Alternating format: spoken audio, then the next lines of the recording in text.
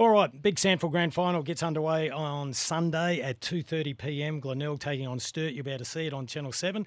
If you can't watch it on Channel 7, if you can't go live, you can listen to it on SEN with Paul Bonza and Bryce Gibbs. To talk about that and the upcoming NBL season, Sixers haven't been that impressive, Rooch, in their pre-season games. They're foxing. They're foxing, aren't they? Yes, Let's welcome the voice of basketball, who's more qualified than you and I, Rooch, John Casey. Hello, Case. Hello, John. Welcome home to... G'day there, Jimbo. G'day, Rooch. Yes, nice to be with you. Thanks very much for having me. No, and beautifully covered, the World Championships, apart from Australia being disappointing. Good winner?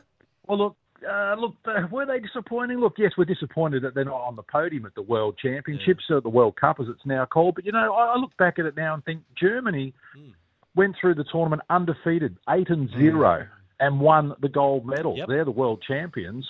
The only game that they really struggled in was against Australia. Australia, they only lost the rebound count once in the whole tournament, Germany, and that was to Australia. And in that game against Australia, we led at three-quarter time and it looked as though we were going to win it. And had Josh Giddey had a shot on the full-time buzzer to try and send it into overtime. So if they're the gold medalists and we're that close, it's not that bad. All right, I take it back. Bring on Paris. Let's talk about the 36ers, though, Case. In the Blitz series, 3 games, they lost by 26 points to New Zealand. They lost by 32 to Perth, and they got done by 4 to Tasmania. How are we travelling? Yes, well, there you've painted a very bleak picture, haven't you? They've lost 3 games in a row, although that game last night against Tasmania, they were very close. It was 86-82. They played very well, much improved performance by the 36ers in that third game. But the first 2, yes, worrying signs, and they've made some moves. It would appear that Jamal Franklin, one of the new recruits, is not going to be staying with the team.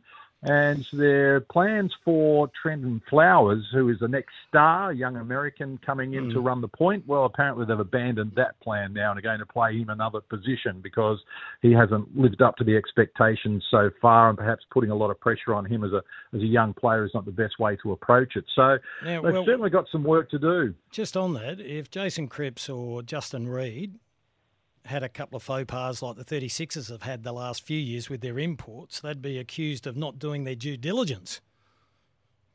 Well, it's a fair point that you make, but I think it's a little bit different in terms of what you do know about the people you're recruiting for the AFL as opposed to the NBL when we're dealing with overseas commodities. And I would also point to the fact that a lot of teams in the NBL struggle to get the right fit with their imports as well. It's an inexact science, and sometimes you can get it wrong, and the Adelaide 36ers would appear that they've got it wrong the last couple of years. And the trouble with that is that it just sets you back at the start of the season. So now they're chasing again. They're looking for another recruit.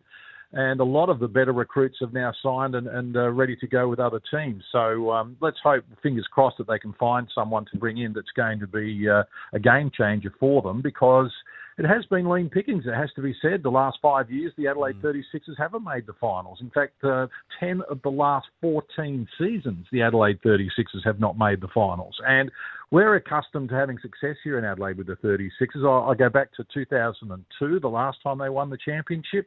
That was their 4th championship. And at that time, the Perth Wildcats had 4 championships. Now, Perth have got 10 now.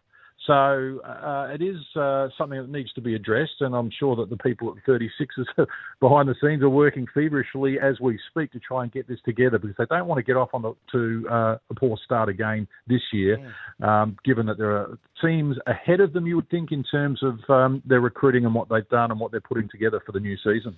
John, we always are advised to take pre-season form in Australian football with a grain of salt. Make some sense of what has happened so far for the 36ers and what is changing from one season to the next for the Sixers? Yeah, well, for the Sixers, I think, this year they've had, this is the 3rd year of CJ Bruton's coaching reign, so he's had some time to build his, his credentials and put his stamp on the team. So a lot's going to be interesting to see how this unfolds. I'm not really 100% with the way that they've gone about their recruiting in terms of who they've recruited. I think, again, the balance of the team is out. And I said this last year as well. They seem to be guard heavy. It was great to see Torrey Smith-Milner play so well last night, who's the new big, who's basically come in to replace Daniel Johnson. He had 21 points in 22 minutes last night and looks as though he's going to be a handy pickup for them. But a lot of pressure on Isaac Humphries coming back to the club and him trying to stay healthy. He's been injury-prone in the past. From afar, because I must admit to having just been arrived back in the country after 3 weeks in the US, and I've missed a lot of what's been going on here. But from afar, it does look as though that they haven't got things shaping up as nicely as they would like. But having said that, the last 2 years, the Adelaide 36ers have won the pre-season blitz and not gone on to make the finals. So maybe they're going to flip the script this year and struggle in the pre-season and come good when it counts. So if you're putting your enormous credibility on the line, do they make the playoffs? No. They don't. All right. Oh, John. On that negative note, let's move on to the Sandfall. You asked. I know. He gives an honest answer. I love it. Well done. You can watch, if you don't go to the game, 28 degrees. We've still got 3 double passes remaining. Then we're out. So you can ring now on 1300 736 736. You don't have to go on air. Bumfluff Benny will organise those tickets for you. Alrighty. And if you can't go, you can watch it on TV live and free on 7 and 7 Plus. Case, I presume you're calling. Who's the team for you?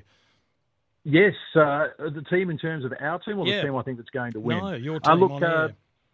Well, 7-time premiership winner Timmy Ginniver's going to be calling alongside me, along with Rhett Biglands as well. And we'll have Theodoropoulos and we're also going to have other people involved in terms of making presentations and so forth, including the great Bruce McAvaney, who's going to deliver the cup. So that's fantastic.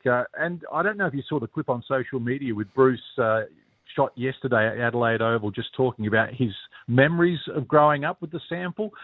He is an unbelievable talent, isn't he, Bruce McAvaney? Because he was just rolling names off the tongue and going back. It's like he could step in tomorrow and call on Sunday and call the grand final and not miss a beat. He is the doyen of sports commentators in this country, and we're so lucky to have him, and so lucky that he has such a rich history with the Sample as well. So we're really excited about it. 10th year in a row that Channel 7 are going to be broadcasting the Sample Grand Final. I have to tell you guys, we've had like 1.6 million people tune into our coverage this year, including almost 500,000 during the finals. Wow. So there's a massive appetite for Sample here in South Australia and beyond through 7 Plus, where you can watch it right around the world. And we do have people watching from around the world, but those numbers are significant. And I think it's a reflection on the great work that the Sample have done and everything that they've done to make sure that this competition remains an elite competition. I mean, it's far and away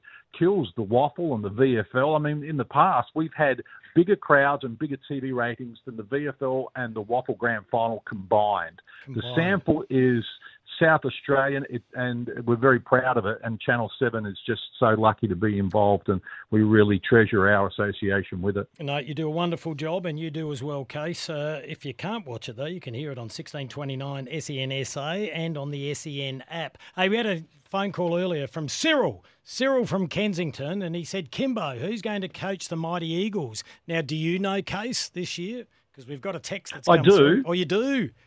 Yes, but I'm not in a position to be able to share that with you. I'm sorry to say. You grunt and groan then when I say this, because we've got a text. We've got two texts. Have we? Our good friend Kanga Steve says, afternoon, Kimbo and the Rooch. Heath Uni will be coaching the Eagles. You can take it to the bank. Go you Kangaroos. And then another text has got Michael Barlow coaching the Eagles. And now, if I said to you, Casey, you're still there? Yeah. Just clear your throat if you think I'm on the money here. Heath Uni. Look, I don't want to steal any thunder from the club, but the announcement is going to be made in due course, and I think Eagles fans are going to be very excited with their new coach. Barlow. Crickets. That's all I can say. But there are some great candidates out there, aren't there? That and as we've seen, it's such a terrific competition to be involved with. So it wasn't that long ago, Josh Carr was a premiership coach in the SANFL and now going on to bigger and better things in the AFL. And look, I think an opportunity to coach in the SANFL is terrific. And I'm also looking forward to seeing some of the delisted AFL players from the Crows and Port Adelaide making their way back into the SANFL next season as well. But right now we should be celebrating Glenelg and Sturt because Darren Reeves in his first season as coach, what a remarkable job he's done with the Tigers. And Marty Mattner, well, he got them to the 2016 and 2017 back-to-back premierships and then went away and then now come back and straight away, or not straight away, but very quickly they're back into a grand final. And what a great game it should be. I think on paper it looms as one of the best. And let's hope we get 30,000 plus there. Yeah, spot on. 28 degrees. Who are you tipping, Case? We need to go to a break. Who do you like? Look, Glenelg, hard to tip against them. Their form's been outstanding. But in grand finals, they've won 5 out of 19. Does the big day get to them a little bit? I don't know. I certainly wouldn't tip against them, but Sturt are right there. We had a 1-point thriller last year. Let's hope we have a 1-point thriller again on Sunday and the best team wins. Okay, quick answer here. Text has come through from Mario. He says, can you ask John Casey what he'd prefer calling, football, basketball or the Birdman Rally? Football or basketball would be a dead heat. Oh, you're very diplomatic, Case. We love your work. Have a great call on Sunday. Really appreciate your time. Anytime. Good to be with you, fellas. Thanks. And just talking basketball again, just a reminder, you can watch the Hungry Jacks NBL live on ESPN, available via KO and Foxtel, and Sundays via 10 Peach and 10 Play.